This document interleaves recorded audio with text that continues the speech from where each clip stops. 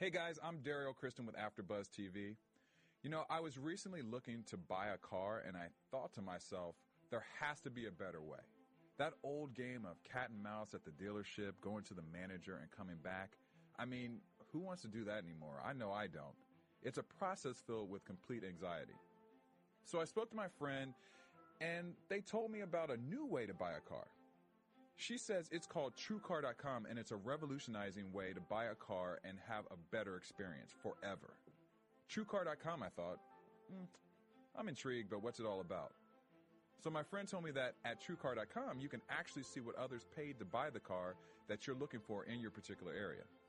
The site gives you a total transparency and the confidence to know when you're getting a great deal. On top of that, you can lock in negotiation-free guaranteed savings on the car you're looking for.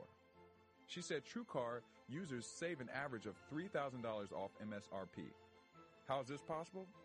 I don't know. I thought about it. And then she told me that at TrueCar.com, you get a certified guarantee take on the certificate to a TrueCar certified dealer, so you don't have to worry about the hassle and anxiety of the old way to buy a car.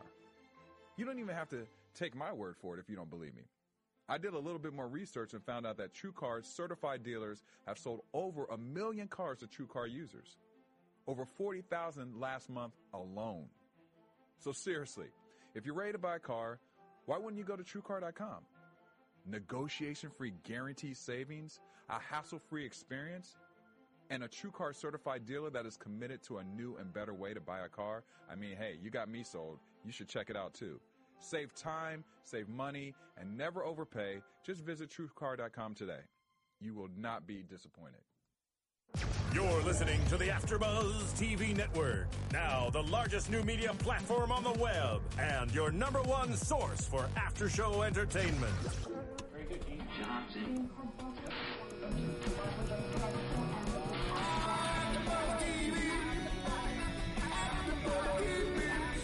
The AfterBuzz Studios in Los Angeles, California. Presented by Maria Menounos and streaming live thanks to Akamai Technologies. This is AfterBuzz TV's Scandal After Show. We'll break down tonight's episode and get you all the latest news and gossip. And now, another post-game wrap-up show for your favorite TV show. It's AfterBuzz TV's Scandal After Show. What is up, gladiators? Welcome to the AfterBuzz TV Scandal After Show, recapping your favorite show, ABC's hit series Scandal. We are here in Studio B tonight having a wonderful time. I'm sorry we have a little bit of the giggles, especially me, but we are going to be great. This is Season 3, Episode 11, Ride, Sally, Ride, and I'm joined here with some amazing, talented, comedic, intelligent people, my friends, my favorite host in the whole wide world, starting with... Hey, what's up, everybody? I'm Cornelia. Hey, I'm Sophia Stanley. I'm Bam Erickson. And we are going to go ahead and get started with this recap. So we want to start talking about the episode open with Vice President Sally Langston announcing that she was going to be running as President of the United States. And I know, was I the only one that was shocked? Because in the very last episode, we thought that the whole Cyrus situation and what she did to Daniel Douglas was going to be something that would lead her to trying to stay out of the spotlight. But now she's putting herself into the spotlight, and we see that she's actually used how Cyrus has helped her to her advantage. So what do you guys feel about how that went down? I was surprised. Mainly because she was so devastated about what happened. Like you said, she had that moment where she was just like, I'm going to hell, and all, her whole little spiel that she had last time. But I'm not surprised in the sense that the guy, what is the guy's name? Leo Bergen. Leo convinced her to do it, because we saw last episode before that he said, next time this happens, you should have, you call me. You should have called me. So I'm not surprised that he pushed her to do it, but I'm surprised that she went along with it. And I'm kind of not surprised at anything anymore. And on some levels, I was surprised initially. But now that I think about her character, it's in line with her character, because only her becoming president of the United States of America allows her to atone for everything else. So the fact that, her daughter had an abortion, which presumably was to help her image, right?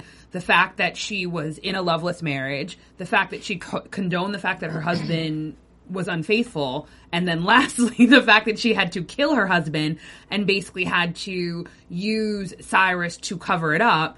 All of that goes away if she becomes president of the United States of America, because in her mind, that is her destiny spoken to her by God, if that makes sense. So anything that you have to do, kind of like whether or not it's war or the Crusades in the name of God, it atones for the quote unquote bad acts. So in that standpoint, I thought it made sense. I was surprised, but it does make sense, as you said, Sophia, because all the things that she's done them on the hush, in the closet. She's always kept things about her life and what's going on. She's always kept that very under the table or very under the rug, which in hindsight, it didn't really get her where she wanted to get. So now that she's this close and she knows what's going on in the White House, it's almost like she's turned up a couple more notches and just said, "Screw it all. I'm really going for it." So, and I think it's also great because Sally and what's his name? Leo Gergen. Sally and Leo, they have Cyrus and the Fitz and the whole entire team.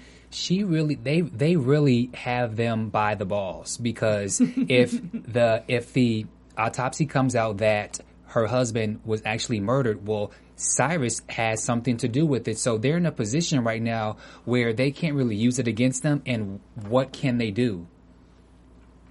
I think, there's one thing I want to talk about with Sally, but before we get to that, I was definitely surprised by the fact that she was running to be president, but then I was even more surprised that she wasn't or isn't going to resign from her current position, and she's going to run against... Did you think why would she resign? Yeah, I thought she was going to resign. Kind of like, because we've never seen it not happen. You know what I mean? We automatically assume that if you're going to be running for president, you're stabbing the dude in the back that that you're working with, that you'll at least quit your job before, especially though taking another one. But when she said, okay, I don't know. When she said, like, she was on TV, said, "I believe the president's moral corruption has no bounds." Like, the fact that she was bad-mouthing the president called and then childish. Yes, and still staying on the ticket with him. Like, I don't know. Something's right. It does make sense, but also at the same time, I think if she stays on the ticket, she can use it against him to continue to continue to slander him and whatever else goes on that she finds out. So it can go both ways. What you, Sophia? I mean, I agree with what everyone's saying. And I think what keeps happening is people keep underestimating people. And in this case, I can't decide if it's that we're underestimating Sally or we're underestimating Leo. Because I think it makes perfect sense. Because basically it's saying, I'm not afraid of you. Right. Because normally the reason you do that is because you're kind of scared, right? Like, who would do that? Who would go against the President of the United States of America? You now have to go to, quote unquote, your own bunker. She's saying that because I feel like I have the full faith and courage of the Almighty God, I'm afraid of no man. So therefore I will stay in the house that I am meant to be in, because in essence she really thinks she already is the President of the United States of America. And it's a sign of strength. And it's a sign of courage. And that it didn't allow the dialogue that Olivia wanted, that she's a quitter. She's not quitting. I personally think the bitch is cuckoo. Oh, well, just speak the truth, and we can expand on that, because I was just about to lay into Sally, because Sally bothers me, and this is very. I'm going to try to not offend anybody here, but this is very prevalent, especially what's going on in Arizona and different parts of the country, Kansas. I don't want to call them religious crazies, because I am a Christian myself, but I'm just saying, own up to what you have done. Don't say that. I wrote this quote down. The devil. She says that she has let the devil inside her murder my husband. This, for me, that's where I was like, okay, this bitch is crazy. The devil used my hand. Of me. He snuck inside of me. He did not sneak inside of you. It was you, bitch. It was you. You sneak into the house. It's me who curses. It's not me. You sneak into the house when you go out and see your boyfriend when you're 17. Right. The devil ain't say, ooh, excuse me. He snuck into her and murdered her husband. Did he use your cell phone too? Because he called Cyrus. I'm going to go one step further, though. Let's assume that the devil did, right? Then you go before everyone because you have that much faith in God, that God will protect you, that if it is meant for you to go to jail, then that's what your cross to bear is, or somehow a miracle happens and they decide that you are, insane, temporary insane, whatever the case may be, and it mitigates the fact that it was not murder. The fact that she kept it secret, that's knowledge of what she did and that, in fact, it is wrong. Does that make sense? So the two can't exist together, but keep going. But I'm just saying, too, on top of that, like, you can't attack the president. He who has no sin cast the first stone. So, Sally, sit your ass down. Agree. But for me, the whole quotes with the devil and all those other things, again, as you said, for someone, if it was the devil, you obviously repent and you say, there was no form of repentance. For me, that whole dialogue, it seemed a little psychotic. It's like when someone really believes that they are innocent, or just a situation where you really psych yourself out to believe that you're really what you're really not. But I mean, also too, though, in defense of Sally, she's possibly going through post-traumatic stress. Like, at the end of the day, she still killed her husband, and I would argue that regardless of the reason, whether or not the reason is the devil or the reason is that he's a cheating bastard, she killed him. She killed him in a fit of passion, right? Wherever the genesis of that passion is up for debate. And then 2 seconds later, she has to pretend like he had a heart attack. And then Leo's telling her, you need to use this in order to run for president. And she's like, oh my God, this is maybe my one chance. And Fitzgerald Grant is wrong. And da-da-da-da-da-da. I do agree. I agree that not only was she a little cuckoo, I think they shot it that way on purpose. Because even it felt off, right? The scene felt off. Even the angle of the camera felt off. So I think it is meant that she's having a moment. Well, we'll let Sally ride for now. But let's talk about this, because we have a couple of different characters who are trying to focus on what really happened to Daniel Douglas. Now that, what's his name, James is the press secretary, he's dealing with the questions about Sally running. But then we have the one person, Publius, who sent this White House employee, this text message, and saying that, the Daniel Douglas autopsy was never revealed and it should be public record, all this stuff. So we have Pope and Associates now trying to deal with this. And then we have James and Rosen trying to deal with this. And so we have these people coming at different angles.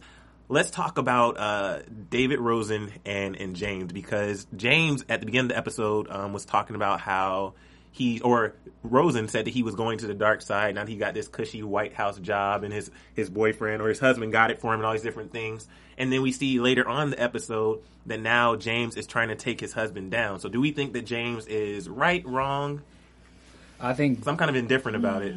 Well, I'm on the fence about it too. I mean, in theory, it makes sense because Cyrus does do evil things, and James knows about most of them. And what James doesn't know about is he almost kills you in public in the daytime. So Cyrus is evil. Mm-hmm. But on the other side of it,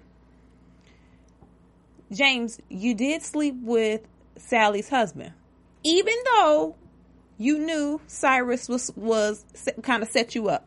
But you did sleep with him. Yeah. So I'm not saying that it's James's fault, but whenever situations happen, you can focus on what everybody else did and how evil they are, but at some point, you have to at least take responsibility for your part of it, even if it's not the justification. And it's not like, I take responsibility, it's all my fault too. But James has never seemed to felt bad about his portion. Right. Like, he never was like, dang, that was messed up and that was a little nasty. He never said that. So I get what he's doing, but on the other side of it, James, you gave up the draws. Right. Like, you gave up the draws. Yep. But did he even have time to feel bad? Well, no. If you remember when James, before we went on break on the finale, I remember James was lying in the bed, and when he was lying in the bed, he was sitting with his arms folded, and he had a look on his face as if he was out for revenge, or he had this look of, I'm watching. For me, and I'm probably going to get a lot of slack for this, I felt James, what he did was In my community, we call it bitch made. Oh, whoa. I'm sorry. Bam is keeping it real tonight. Keeping it damn real. It's like put my head down. It's like the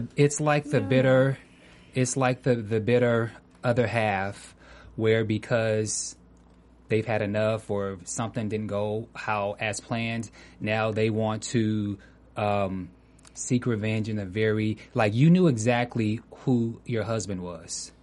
You wanted him, you got him, you married him, you lay with him, he's yours, you have to deal with it. Or if you want to leave, then you should be adult about it and just leave, rather than do this whole plan and how he's going about to do things. For me, I think it's bitch made. I don't think anybody just leaves Cyrus, though.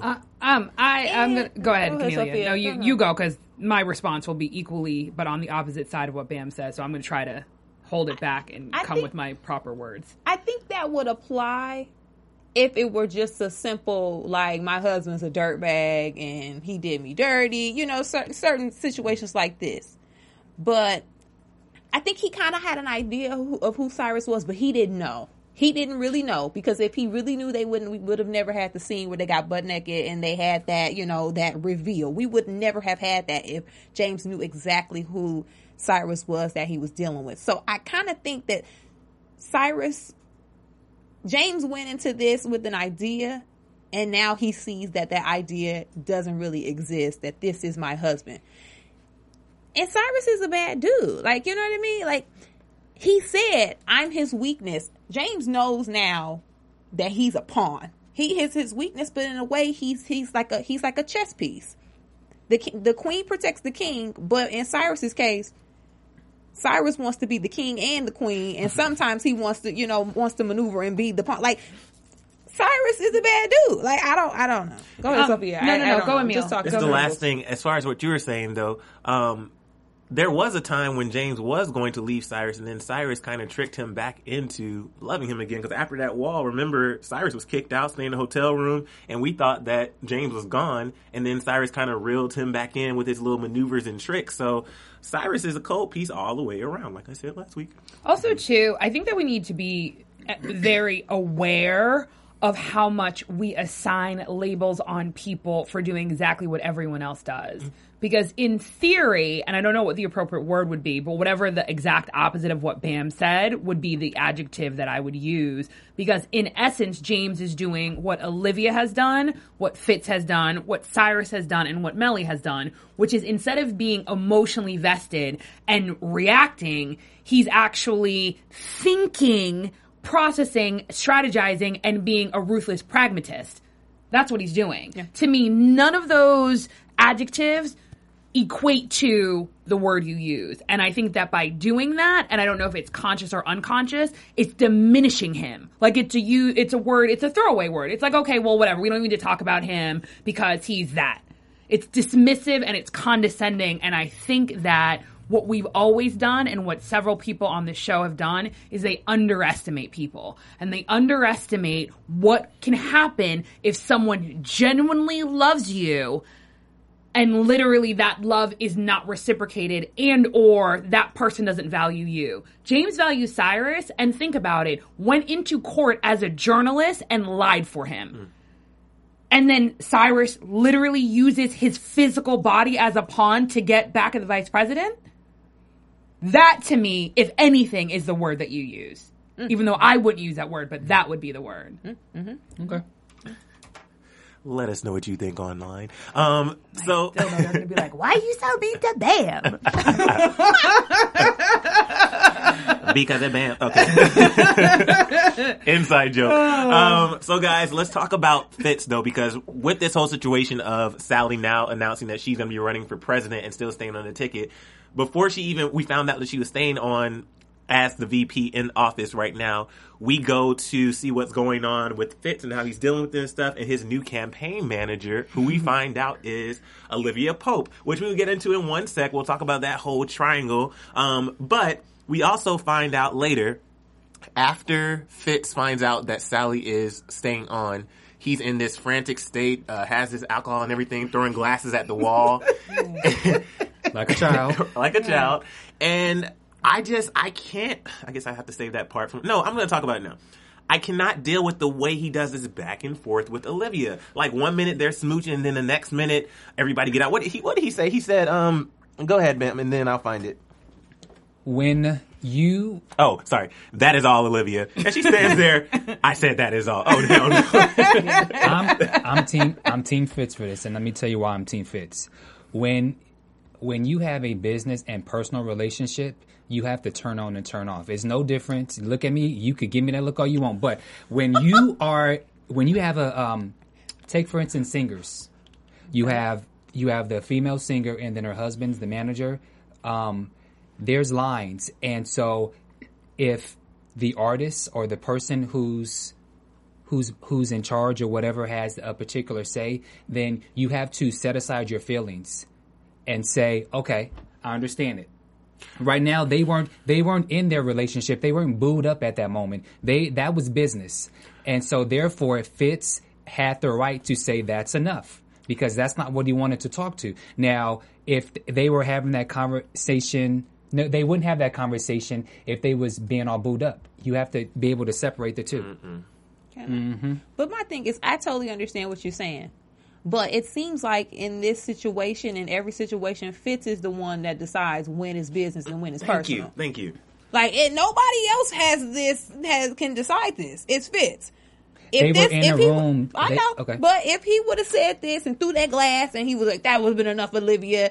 How do we know that 2 seconds later they would have been slobbing it down because Fitz wanted to kiss in the mouth? It's him. He is the one who doesn't understand when it's appropriate to have business relations and personal relations. Everybody else is guilty sometimes, but Fitz really plays this power role up like this is the first time he ever had power. So now he wants to do with it whatever he wants. Bringing Olivia to the woods. Intimate, right? When I want to be intimate, it's time to be intimate. When I don't want to be intimate, get out of the office. Fitz, make up your mind, dude. No, and I completely agree, and I'm going to actually fast forward to the second Oval Office scene. Is that where you're going to go, Bam? Yep. Because I think that's what happened. In that moment when he said, you know, I do not accept your resignation, if you notice the tone in which he said it, that sounded like the president. Right? Like, he was almost saying, like, as your commander-in-chief, you serve at my leisure or you serve at my will or whatever the appropriate phrase is. He was basically saying, you can't do nothing. Because I'm the president of the United States of America. And you notice that she noticed something. And he was like, you can't leave me. And it didn't feel to her as an embrace of love. I think it started to strangle her. Go ahead, Bam. Go ahead. I took it the opposite way. When he was yelling, he was in that controlling boyfriend, lover. But I'm going to cut you off, voice. Bam, again. But I'm cutting you off on purpose. Right there. Do you see how it's messy? See how you can't separate them? That's my point. That's where I was trying to go. You can't separate them. He doesn't know how, because he literally, in the actual moment, will flip. He will literally go from being Fitz, the president, Fitz, a president. You want to know why? Fitz will do anything that gets him the end goal that he wants. I know. I get that. But for the first scene, they were all in a room. With but everyone knows that they're together. I understand that, but for me, that felt as if that was a professional moment. When we go to the second scene, you notice that whenever the two of them together, it's the flip flop back and forth, back and forth, back and forth, back and forth. Because the same thing in that same episode with the in the woods, and he was like, "Get in the car." Whenever the two of them are always together, it's a back and forth thing. I get it, but I agree with Cornelia and Sophia though. But Cornelia was saying, like, it's always because of Fitz. Fitz is the one who leads this flip flop. It's not Olivia bouncing back and forth. And the reason why I'm losing respect for Fitz is because in this episode, in that last scene, the Oval Office, my issue was Olivia was, and I had to laugh at this scene because she said, and we'll talk about this, how he picks Nichols as his running mate. And she says, my gut is telling me that that's the wrong choice. Olivia, you know your gut is off. But she was saying that my gut is telling me that this is the wrong choice. But then her gut was also telling her, which in this moment, I think her gut was right, that right is right. Me being in this position right now is the wrong choice. And she's trying to release herself because she is trying to separate professional and personal, knowing that the personal is starting to interfere with the professional, and she can't do her job. And then Fitz switches from president to Fitz, and then he says, what did he say? I can't do this without you. I need you, which is a combination of the president and Fitz, because on one hand, he's saying, as the president, I need you. I can't do this without you. But then he's trying to put that Fitz voice on. I need you, Olivia. I can't do this without you. And I'm asking, did he mean it as that I need you as the head of my campaign, or I need you because you're like a lucky charm to keep me calm? And but also though, what bothered me, and I wrote this down because the thing that bothered me the most is that Olivia was trying to communicate her thoughts, and I have a problem in relationships if you're trying to communicate your thoughts, if you just automatically get to something related, not related to sex, but you try to distract by kissing or by any type of anything like that romantic involvement just to distract for the moment. So in that moment when they're arguing, oh, let me kiss you and everything will be okay. No, Fitz. No, that's not okay. Don't put that Fitz swag over here right now just trying to alleviate the situation. That doesn't work. So all of this rubbed me the wrong way. And y'all know that I am a diehard Olitz fan. But right now, I would prefer if Olivia was single. I have to say that scene, that was the only scene in this entire episode that I did not like. For me, that scene... Which one? When the second Oval Office scene, because between all the back and forth, it became very Young and the Restless to me. All was missing was the music. It was very it's so funny. I completely disagree with you. That's ironic. No, finish your thought. No, it was that's it. It was soap opera to me, and all the missing was the do do do do. See, and I disagree. And the reason being is I think that the problem with Fitz and Olivia is they keep being given an opportunity to take their love like literally into the light, and they don't. I think that the secrecy, and I can't remember, and Gladiators, please let us know on iTunes or YouTube or Twitter what the quote was. I think it was from season 1, that like everyone in DC has secrets, right? And even I think in this episode, towards the end, she talks about like secrets eat at you. And maybe she wasn't saying secrets. She was basically like, because we're all, controlled by the Republic and what it stands for, i.e. Fitz, it starts to eat away at you and you start to no longer be who you're meant to be. I think that's the problem. Olivia, despite the fact that she's private, isn't this person. Remember when we were first introduced to her, she was like a nun. Do you know what I mean? She was married to her job. And even though she dated very powerful men, she didn't date married men. And she definitely wouldn't have, she would have a private relationship is different than a secret relationship. That's number one. Number two, let's juxtapose Fitz versus his new VP candidate, right? He consciously chose not to get married, basically saying that regardless of whether my political aspirations and regardless of whether or not in this country you have to be a nuclear family unit in order to run for any type of political office for the most part, I'm not going to do that because I'm not able to be with a woman that I love, right? Versus Fitz, who in essence married a purebred, right? He married for a political partnership. They had their opportunity when the first scandal broke. Mm-hmm.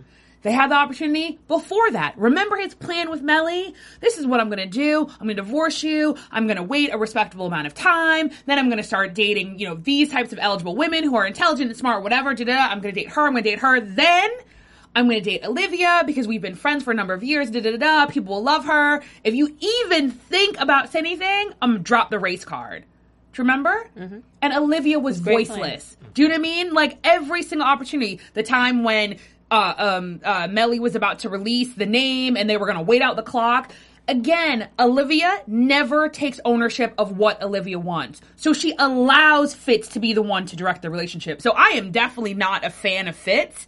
However, I am really tired of Olivia not using her voice. However, I like that scene and I did not think it was soap opera-esque because I think it's organic to how it really would be. Because they're not ever able to, in essence, be in a real relationship, right? A real relationship has that beginning where it's that honeymoon period and then you level off and you really start to know each other and there's an intimacy. So theoretically, there's a lack of that back and forth because you're actually talking, right? That's what intimacy is. You start to really get to know each other. You open up. You don't kiss the person because you don't want to hear them. Even if someone's crying, you listen to them because that's how you grow as a person, you grow in the relationship. They're never doing that. They're stuck in that like beginning, frenzied, honeymoon, not honeymoon, we're about to break up. childish, immature high school relationship, because I think that's what it is. Their relationship is not mature because they're not able to literally go, this is my boyfriend, this is my girlfriend, I'm an adult, I make choices for me and my heart, I make choices for me and my heart. So they're acting like children, not like soap opera cared. But I do agree with the children thing, because they were kissing by the curtain and then they walk in and they move away and all the little giggly stuff. It is kind of childlike, but also their relationship in some ways is so open within the White House.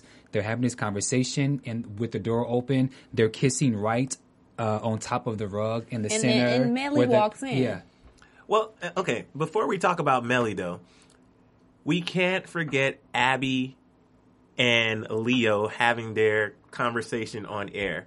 Because just like you talked about how their relationship is open in the White House, it would raise questions to the American public why the woman who is his alleged mistress is all of a sudden his campaign manager. So do you think that people are going to put it together again, that maybe there's something there, or is this just another headline that's just going to flow on by? I mean, I don't know. Obviously, it hasn't went away. Like where do you think it's going to go? Because it could go either one of two ways. Like Fitz said, it could just be, this is just another filler, and then it's going to move on to the next story. Or now that she's back as a campaign manager, it's going to be, wait a minute, we need to reevaluate this and see what's really going on between these two. Well, if it stays true to real life and how rumors work and the media, it's never going to go away. It'll keep reappearing. That's what I'm assuming. Because think about something as fluffy as Jennifer Aniston being pregnant. How many times do we see an article that says Jennifer Aniston is pregnant? At least once every 2 months. It never goes away, and it won't go away until she gets pregnant. So if this is real true to form, it'll never go away. It'll just keep popping back up. If they're at a meeting, maybe they're back on. If they, are seen walking side by side, this is it. So it probably won't ever go away. No, and the thing is that it actually almost doesn't matter if there's truth to it and what people think. All you need is the chatter. And if you think about it, that's what Olivia's great at. She's great at controlling the chatter, controlling the dialogue, controlling the conversation. So as long as the conversation is on her, just like she said, she can't fix things because now people are putting her in a certain box. And I think that's why, she went along with Melly and the little lunch. That's why I think she went along with finding a pretend boyfriend. The only thing is, I'll save this for predictions. Because I want the relationship to come out. But I'll save that for predictions. You talked about how the media, we have these stories. So I thought it was very, very, very, very wise and smart for Melly to come up with this plan for her and Olivia to go to lunch to fix the situation. Because remember, she storms into Cyrus's office talking about the Daniel Douglas thing. And then he's saying, no. Which I love how they use this multiple times in this show. You need to do your job, do your job, do your job. So Melly's job is to keep up appearances. And she's focusing on the wrong thing. And so they go out to lunch. My question for you guys, though, is there was the scene, in that scene, they're sitting there and she's like, smile, smile, smile, and they're pretending like, they're having a friendly lunch and everything's okay, which I can't leave out the quotes because there are some great quotes in this scene. She said in that scene, oh, Lord, where are my notes at? Oh, she goes to lunch with Melly and she says, I'm making a decent woman of you. I would never be embracing my husband's whore. And then Olivia was telling her who's around. And she informs Melly that it's more than just photographers. We have this person from this blog and this person from this blog. So my issue was when she said we have this person from this blog recording on this device at the next table, why did they continue the conversation? Am I the only one who's a little thrown off by that? I thought it was a little weird. I was still a little more stuck on the comment when she said I would never entertain my husband's whore. Right. But technically, Melly, you would, because when Fitz did not have a campaign manager that would work for him, it was Melly who tried to get Olivia back into the White House and said to Fitz, here, do whatever you have to do. I'm bringing her here to you. Basically brought her in on a platter. Also, so when do you have a problem with Olivia and when do you not have a problem with her? When they were in the office, when he said that's all, Melly's the one that said, he'll listen to you. Mm-hmm. Right. But oddly enough, from Melly's perspective, poor thing, every opportunity every opportunity that she gets, and it's kind of sad that she goes after the woman. She throws a dagger any opportunity she can because maybe it makes her feel good. But at the same time, I lost my train of thought. Again, I think I know where you're going with this, and I'm gonna jump in if this is where you're going. It's almost that I think that sometimes we forget, and I've said this time and time again. I genuinely think that Melly loves Fitz. I might eat crow with the way that the storyline is going, but I still think it's not simply that she's power hungry. It's not simply for her own personal aspirations, because she has done things that are extremely selfless. So I think that the first half, when it was secret, right? When even though she knew, they didn't know that she knew. She was able to kind of play that role, right? She was able to stay in that box and basically say to herself, I'm going to be the good wife in the advancement of my husband. The minute it came to light, it was literally like all of that pent up energy and sadness that she had has to come out somewhere. So it's really when she digs at Olivia, even though it seems like she's kind of throwing it from a place of venom, it's really sadness. Because it's literally like, here I again have to go to my husband's whore and basically not only have her be my campaign manager, but sit with her at this public restaurant with all of these paparazzi while I talk to you and I know you're sleeping with my husband. Yeah. But she doesn't, I mean, I get it, but she doesn't have to do it. Let your man take the L. But let him take the L. But that also proves what as Sophia was saying, she loves this man. She knows his heart, his desire, what he wants to be, and she loves him so much that she's going to do whatever she can to help her husband. Although he's not thinking sometimes and he do stupid things, she's thinking about, I know my husband, he wants to be president, and I'm going to do everything. Like basically her vows, she stays true to her vows and whatever agreement or commitment that they made. Melly truly sticks to that, and she's going to do whatever she has to take. Now, I thought at first it was smart for her to think she was going to have an one up on Olivia, but Olivia put her out there and said, there's more people watching, and rather than listen to what she was saying, she was still trying to get her point across.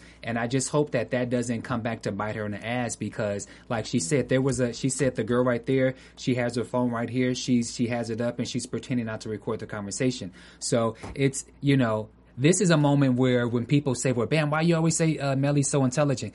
Her intentions was good, but I hope that doesn't come and bite her back in the butt. I hope it does. Yeah, me too. Because at some point, we have to question, is Melly doing this because she loves her husband, or is she doing this for herself? Well, because either way, regardless of what you're doing, if you love your husband, you wouldn't, at one point you got to draw the line in the sand. He's going to be, he feels a certain way about Olivia, but don't invite her and roll her in on this silver platter for your husband. I know you can't control that, but Melly, you need to stop doing your part in this situation. And two, if it's about her, then let him take the L. Let Fitz lose. Let him have some raggedy campaign manager. Let him lose. And then Melly can regroup and do what she has to do for her career while she can still keep her husband. Because when him and Olivia fall out again, he's going to need somebody to turn to. And who else does he always turn to when stuff hits the fan? Melly. When she was at lunch with Olivia, though, she said something to her when Olivia was asking why she was there. And she was talking about how she's worked so hard to get to where we are now, so she can't let the situation stop them. Mm-hmm. I just feel like it's a lose-lose for Melly all around. Because I get what you're saying. I completely agree as far as her letting him take the L and all that stuff. But on one hand, if she does that, maybe she's not secure enough in herself and the platform or anything to let him go. Because she lets him go. She lets him get the shitty campaign manager, all this stuff, and he fails. Then she doesn't have the leverage that she needs because she's not in the office anymore. If she lets Olivia be by his side, she has to deal with the husband's whore. If she doesn't let Olivia be there by him, then she has to deal with Fitz. So it's just a lose-lose all around for her. So I don't know what option does Melly have but to potentially run into Nichols, who we were just introduced to. And we find out, as Olivia's going through the vetting process, essentially, we find out that Nichols isn't committing to people because he lost the one and let her go. And then we find out that the person he let go or lost was Melly. at the very end of the episode. So it's definitely going to be interesting to see how this whole Melly, Fitz, Nichols, Olivia thing plays out. We're going to get into Jake in 1 second. But before we do, I want to talk to you about iTunes. If you don't know, this is not just a YouTube show here. We are on iTunes as well. So make sure you go to iTunes podcast and search for the AfterBuzz TV Scandal After Show. And we will be on there probably the next morning. And you can rate, comment, download, and share with a friend. That would be most important. Share with multiple people and let them know that they can listen to 4 friends talk about their favorite show, Scandal, every single week. And it's amazing. Yeah, and we want to thank you guys for all who tuned in to the fan show last week and called in. Yes. We really do appreciate that. We had a blast with you guys. We wish you could take calls more often. We try to keep the show a little tight. So thank you so much, though. And also, if you're watching on YouTube or if you don't know and you listen to the iTunes, we are on YouTube as well. Just go to youtube.com/AfterBuzzTV and search for the Scandal After Show. And make sure you like, comment, subscribe, and tell a friend about that as well, and we really appreciate it. So thank you so much for all the support, guys. And yeah, thank you. So, Jake, Olivia finds out through... Who did she find out through? Cyrus told her. No, Cyrus told her. You're right. Remember? Sorry. Cyrus, I thought you knew. She finds out through Cyrus that Jake is now the head of B613 because of her boo thing. Fitz put him as the head of B613 and demoted her father back to his normal life, essentially, as I work at the Smithsonian. Do you think his intention for him thinking that Jake is the only one that can take his secrets to the grave, do you buy that, or do you? Actually, I believe he's being honest about that, but at the same time, if it also helps get Jake out of the picture with Olivia, then I think it's just kind of a killing 2 birds with 1 stone. I don't know how to feel about it yet. You know what I mean? Like, I don't know. When he first said it, I was like, okay, I believe him. But then you think back to the conversation that he had when he got read by Papa Pope. It could be one of those things where when you know somebody give it to you, the best way to get revenge is to do basically what Fitz did. So I feel like yes, Jake is the only person that he can trust, but I think he had it out for Liv's dad. I think that played a part in it too. Yeah. I'm still undecided, and the reason I'm undecided is because since the beginning of season 1, I still can't figure Fitz out. Is Fitz a spoiled brat? Is he entitled, or is he that guy? Remember what all of these people have done in order to make sure that Fitzgerald Grant III was the President of the United States of America. They were willing to tamper with an election, right? Because they all said he's this guy. Right? Let's go back, and I'm going to try to make this really quick. Let me speed up. So Melly was a partner at a law firm. She, as far as I know, either went to Harvard undergrad or law school. She did better than Fitz, right? So arguably, and to me, from what I'm learning of the character development in Scandal and the way that Shonda Rhimes may or may not see things, she's really basically saying, if not for gender, Melly would have been president, right? Because at the end of the day, Melly is a strategist. She is smart. She's intelligent. She's ruthless. She's willing to do whatever she needs to do. Juxtapose that with the fact that Fitz comes from a good family, has a good lineage in terms of politics, and is attractive, and he's charming. But we never really talk about him being intelligent or all of those presidential things beyond the aesthetics, right? But from an intellectual perspective, we think it's Melly, right? Again, same analogy with Cyrus. If not for the fact, like he said in the naked scene, I am gay, I'm fat, I'm unattractive, he would have been president, right? Arguably, same thing with Olivia, right? Of the players, right? Purely from an intellectual perspective and not simply the cookie cutter perspective of being a president. But why do they all do this? They all did it because they said he's that guy. He's that guy who can change things, right? Have we seen that guy? To me, if he truly is that guy, then he really is thinking ahead. I'm not saying that the emotion doesn't come into it, but it's that he's playing us almost. Remember even the moments when he was like, oh, you forget I'm good at this. When he was pretending to be in love with his wife. Do you know what I mean? There's a side to him that I think that because of his emotion, because he acts like a child, because he throws things, because he drinks the brown liquor, that it's so easy for us to think he's just whatever, and all he is, and I don't mean this to be disrespectful, but all he is in love with Olivia, and all he is a cheater. When at the end of the day, all of these extremely intelligent people all put their faith, and if anything, their actual liberty in the hands of this guy in order to make him president. I feel like, have we seen that yet? No. Like, no, we haven't. Small moments where I can't think of any episodes in particular, but I've seen little small moments of that. People can't show you something that they don't know that they are. But just because I see something in you doesn't mean that you see it in yourself. I can't want more for you than you want more for yourself. So they see all this stuff in Fitz. I don't think Fitz knows that is in there. But we can go on and on. Jake is now B613. That was a great analogy. Thank you. Yeah.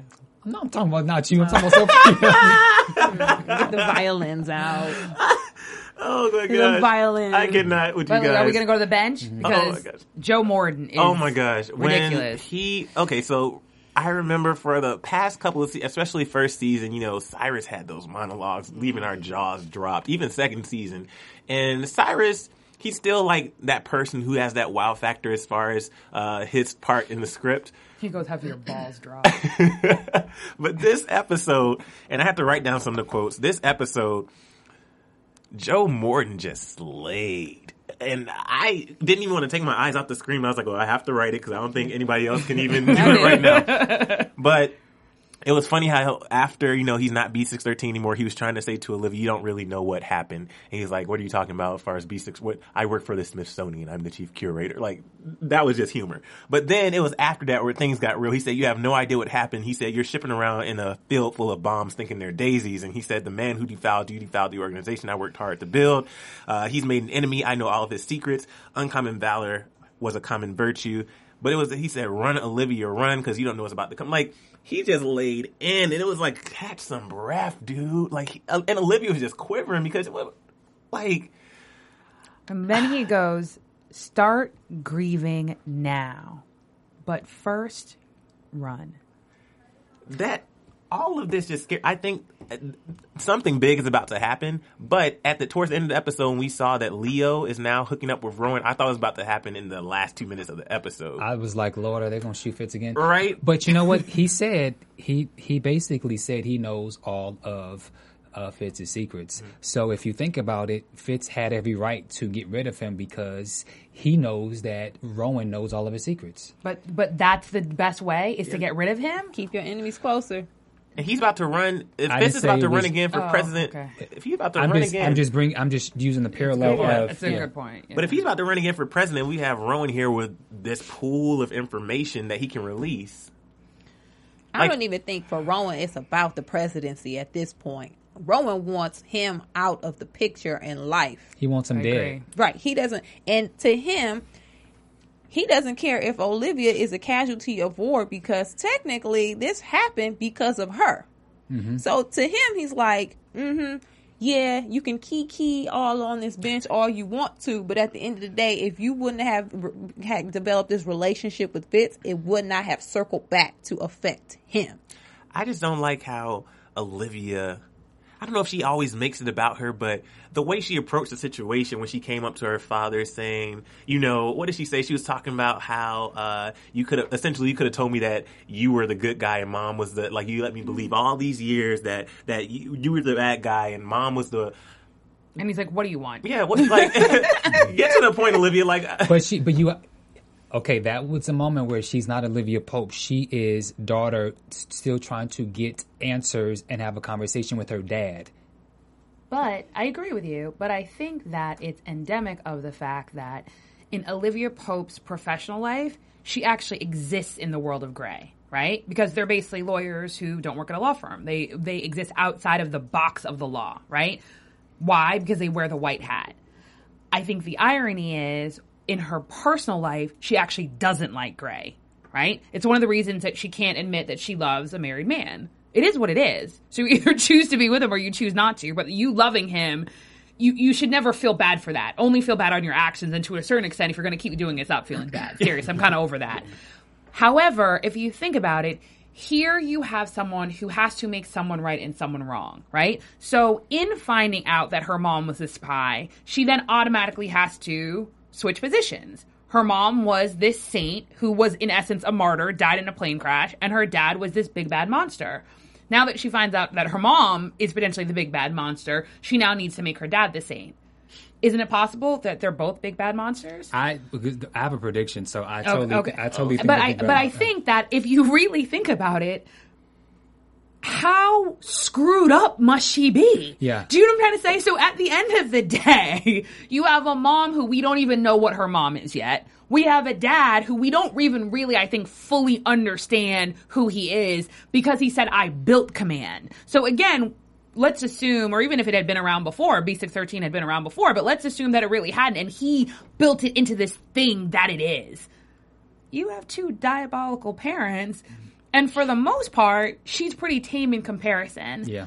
And it means that she never got, basically whatever it is that we don't like about Olivia can almost entirely be traced back to her parents and the fact that everything was fake. So even if, in essence, the two of them did love each other in some twisted spy command BS, it still was fake. So that's what she was watching. Yeah. She was watching pretend. So that's what Olivia knows how to do. She knows how to pretend. And every time she opens up to the one person that should be her rock, her moral compass, especially as it pertains to men, I have to go there. Her dad's like, what do you want? And he goes, oh, he defiled you?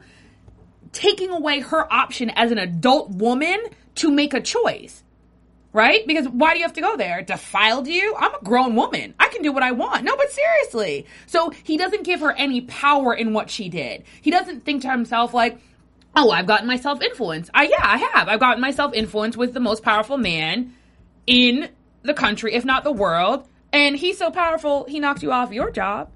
But, also the way she responded or not responded to the fact that your dad tells you that your boyfriend, mistress, whatever you want to call it, said blah blah blah blah blah blah blah blah blah about you and how the legs open. For me, that was like, wow, she took that pretty well. I mean, I don't know who would be able to hear those words from your parents saying that to you, and then you go back to the person that your dad now knows this information and not even have this conversation? But that's the problem. That's exactly the problem. Do you know what I'm trying to say? Mm-hmm. Is that she's not having normal reactions. It's that's, I think, why we want Olivia to throw a glass. We want her to be like, are you kidding me? Don't speak to me that way. When Fitz says something, slap him, yell at him, something, yell at your dad, whatever. The fact that she doesn't and her reactions are so just in here, right in the box within. The only reason we even know what she's thinking is because Kerry Washington is that amazing of an actress. The way that they write it, the way that they direct it, obviously the fact that they give them so much of the backstory, I think it makes it worse, is that she keeps literally and figuratively swallowing her emotions. Like a battered woman. Yeah. She reacts like a battered woman. Yeah. Like an abused person. Well, we could clearly talk about this all day, but guys, we're going to go ahead and wrap up the topic. No, we gotta go back to Harrison. Oh, sorry. Oh, God, I completely forgot. Go ahead. No, wrap up the topic and then we'll go to Harrison, but don't wrap up. Sorry. I completely forgot. I was about to wrap up all the time. I forgot, though. Yeah, I could tell. We didn't talk about Harrison, but also... We didn't talk about Charlie Quinn? Yeah, we didn't talk about Charlie and Quinn. Yeah, and all I have to say about Quinn is Quinn. Come on now. When she just... Quinn... Kidnapping Billy Quinn, like what? She needs somebody. Little child. Quinn doesn't have anybody. She's like the lost little girl. She's like the orphan child who, wants to find a home. She'll find it with anybody who's willing to accept her. Looking out the window, out the blinds. But at least you can... One of the things that I have to say about Quinn's character is there's growth. There is there's a lot that she's gone through in the past 3 seasons versus other characters who I always get slacked about, but she came into the situation. Her name was changed. She went through what she went through. She had dealings with Huck. Now she's kicked out of OPA, and now she has Charlie. Character-wise, she's been through a lot. So we can't hate on the fact that her character has been able to do this. Yeah, you're right. I just didn't like when she was a shady Shaniqua. Yeah. But to abduct the child, I was like, oh, Lord. And she did it so smoothly. Yeah, but I like the dynamics of the fact that she's working against OPA. Although she's obviously still sad when she watched, the two of them go out the window. I think she's about to go ahead and go back to OPA. Olivia wanted her back. Yeah, it's about to happen. She's about to go back. She's been away for too long. I don't see this happening for much longer, especially since Jake asked Charlie, to pretty much cut her out. So we'll see how that goes. But Harrison, we'll talk about him real quick. Adnan's a leaf. Can I say something to Shonda real quick? Shonda, you are a very, very smart cookie. I will admit that I fell down the rabbit hole. Why? Because I, like many people, made the assumption that he had to be a man. Because again, Harrison is afraid, you know what I mean, that this Adnan Salif person killed people, he ran away, you know what I'm trying to say? To come to find out that it's a woman? Mm-hmm. And that Harrison, and it's Harrison's weakness. Apparently. Like, she came in, I mean, he pulled a gun. I mean, do you know what I mean? Totally. But think about it. Before that, he steals Abby's gun, right? So meaning he's that scared. He pulls a gun on this woman, right? And then all of a sudden she goes, oh, but you're not going to shoot me. And she goes, let's talk about how we can help each other. I hope he helped himself with some protection because they did it right there in the day. I have to admit that once she came into the scene, I was quite bored with Harrison's storyline or lack of whatever. I wasn't really following her because it was so quick. Mm-hmm. But Harrison. But she walked through that door. Now it's about to turn up. Mm-hmm. I like this storyline now. Before I was like, oh, we're going to have some dude in here trying to kill Harrison. It's going to be some BS. Right. I like it now. Mm-hmm. Because it's not only that they have a history and he's afraid of her for some reason, but they have a real history. Mm-hmm. You don't have sex with somebody that you're afraid of. Yeah, maybe you do. You do, but it wasn't like sex out of fear or like sex to save myself. It was like hungry sex. Like, I need you. We never know. We'll see. But then begs the question is, are we still afraid of Adnan? Are we? I am.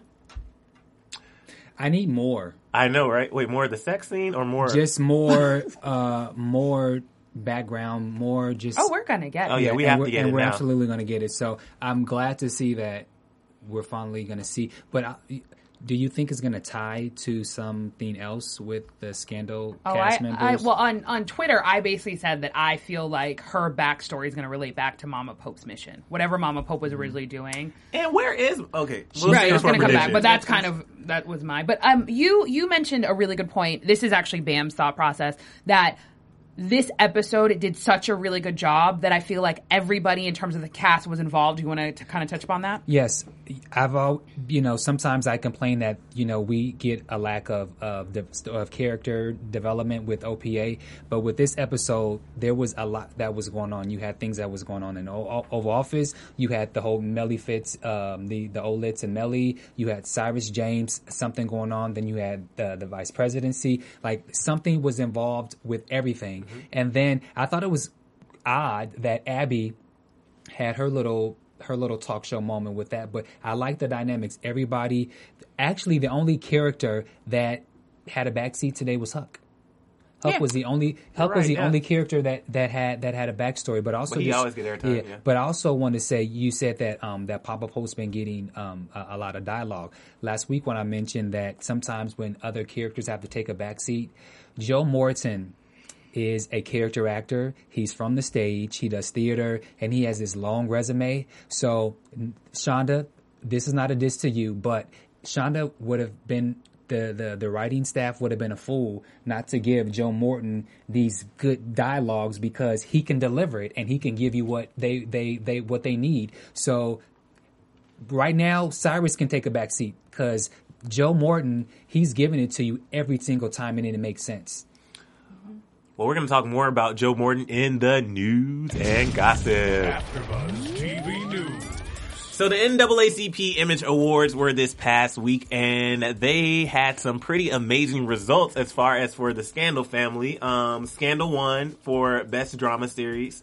Kerry Washington won again for Best Actress in the Drama Series. And Joe Morton won for Best Supporting, right? Yes. So it was pretty amazing that there were so many Scandal characters that were nominated too. So just bravo to everybody who won and was nominated. What other news we have? I mean, I'm probably not the only one where you go to doctor's offices and you see magazines. So I took it, I stole it, but I saw this article. It says this is from US Weekly, and it's old, but it says Kerry Washington 25 things that you don't know about me, and she says she's obsessed with pineapple. Me too. Oh boy. She says I've had a Tina Turner impression that I'm very proud of since the age of 9. So she loves Tina. Whitney. She also says that she was very resistant of Twitter, ironically, which she's like, this is private, you know. Yeah, this seems very private. She went to the same Bronx Boys and Girls Club as J-Lo. I'll say word. Yeah, she says her name was her name was named after the Ireland county Kerry. That's where she gets her name from. Okay. And then the last thing is she says, I started a Scandal tradition. Before shooting a new show, we scream the episode number, applaud, and we bang on furniture. Cool. So I just thought that was interesting to... Wait, when you say bang on furniture like bang, or bang on furniture like Harrison and... Woo! All right. So let's go ahead and go into predictions, guys.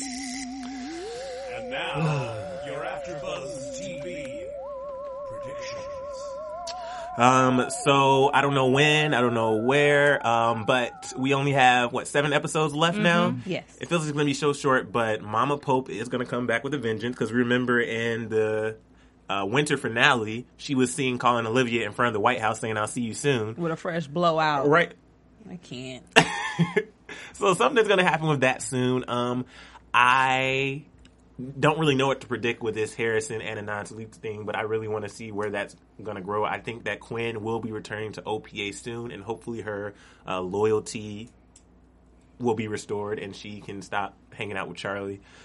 And then, honestly, because we didn't even talk about this. Fitz and Olivia and Jake are doing this little cover-up thing where Jake is, I think that, or maybe it's just I want Fitz and Olivia to be done for a while. They just need a break. I just need them to take some time off and just figure some shit out. If that means them taking a break just while they're doing the campaign, that's fine, or something. I just want them away from each other because they seem toxic with each other right now. It's not working. I predict, if Quinn comes back, let's not forget that Huck has a problem with her. Oh, yeah. So maybe, I'm not really predicting it, but I'm throwing it on the table. Maybe it's going to be either her or me type of situation between Huck and Quinn. Because he already said he kind of really doesn't want her back. He doesn't care. Right. Also, I'm now more excited about Harrison's storyline than the rest of the storylines that we saw, except Rowan wreaking havoc on everybody. I really now am looking forward to seeing what this woman is really capable of, what she has done to Harrison to make him feel this way, not, in the aroused state, but the fear. And I want to know about her past. I want to know her backstory. Harrison's backstory, okay, cool, it's due. But tell me your backstory, girl. I want to know. I want to know what she's done. I want to know what she's doing and where she came from. So those are my predictions / questions. I think Mama Pope and Papa Pope are both bad, and I think the two of them are going to come together to take down Fitz in the White House. I think James seeking this whole plot thing against Cyrus, I think is going to bite him in the butt. And we said off camera, or someone said off camera, this is a huge cast. It's time for someone to die. I think, yeah. And I think that is going to be James. I think James is gonna go. Just you know, Liv also knows about the whole Melly Nichols. I wonder how she's going to. Will she kind of throw it in her face like, yeah, bitch, I know, or will she use it in? I just wonder the angle and how she's going to use this to rid Nichols because he has to go. Yeah. Same thing, question/predictions. The whole Harrison Adnan backstory, I think that Adnan's going to... basically, Harrison's going to come on the cliff, and he's going to have to decide OPA or Adnan. I think it's going to really go there. There's something about his aesthetic that is so glossy and shiny and then perfect. There has to be a completely other side to him, and it's not a coincidence that this episode we see the beard. It shows it's going somewhere, right? So we're about to go into his backstory, but his backstory is going to become front and center in present day. He's going to go gully. It's going to be good. The new VP candidate with Fitz, I think that we're going to see Fitz jealous of Melly. I think we've never seen that. At the end of the day, I've always said Melly is a trinity between Olivia and Fitz. Now there's a new trinity. I think he's never seen her in the way that he's about to see her through someone else's eyes. And lastly, the secret needs to come out. At the end of the day, I read an article about Bellamy Young. She was only supposed to be in like 3 episodes, maybe 6. And that because of how amazing of an actress she is, and it fundamentally worked with where Shonda was going with the story. But to me, that would mean that they would have gotten a divorce, and Fitz and Olivia would have potentially started a relationship. Even if that wasn't the case, still would be that they would have had the choice without them being married. I feel like I, personally, Sophia Stanley, I need to see that. I need to see the marriage not on the table, what's going to happen with their relationship. I don't know if that's going to happen this season or if it's going to happen next season, but I need the marriage between Melly and Fitz to be taken off the table, however that happens, so that we can purely see Olitz in whatever that is without Melly and the marriage being involved. Okay, then. Well, those are our predictions. Make sure you let us know what... Excuse me, I had to burp. Make sure you let us know what your predictions are on iTunes and YouTube and on Twitter. I tweeted you guys back this week, some of you, so I'm proud of that. Anyway, where can we find you guys? You can find me on Twitter at Sophia Stanley. You can find me on social media at Bam Erickson, and you can also check me out on GQ Jedi if you want to check out the hats. And at Cornelia on Twitter, Instagram, Facebook, and Cornelia.com. And you can find me at Email and It's Junior on Facebook, Twitter, and Instagram. And on YouTube at Chasing LA. New videos every week. Go to youtube.com/Chasing LA. Guys, it was great. From executive producers Maria Menounos, Kevin Undergaro, Phil Svitek, and the entire AfterBuzz TV staff, we would like to thank you for listening to the AfterBuzz TV network. To watch or listen to other after shows and post comments or questions, be sure to visit AfterBuzzTV.com. I'm Sir Richard Wentworth, and this has been a presentation of AfterBuzz TV. Buzz you later. But I was saying it was great seeing you guys. Have a great night. The views expressed herein are those of the host only and do not necessarily reflect the views of AfterBuzz TV or its owners or principals.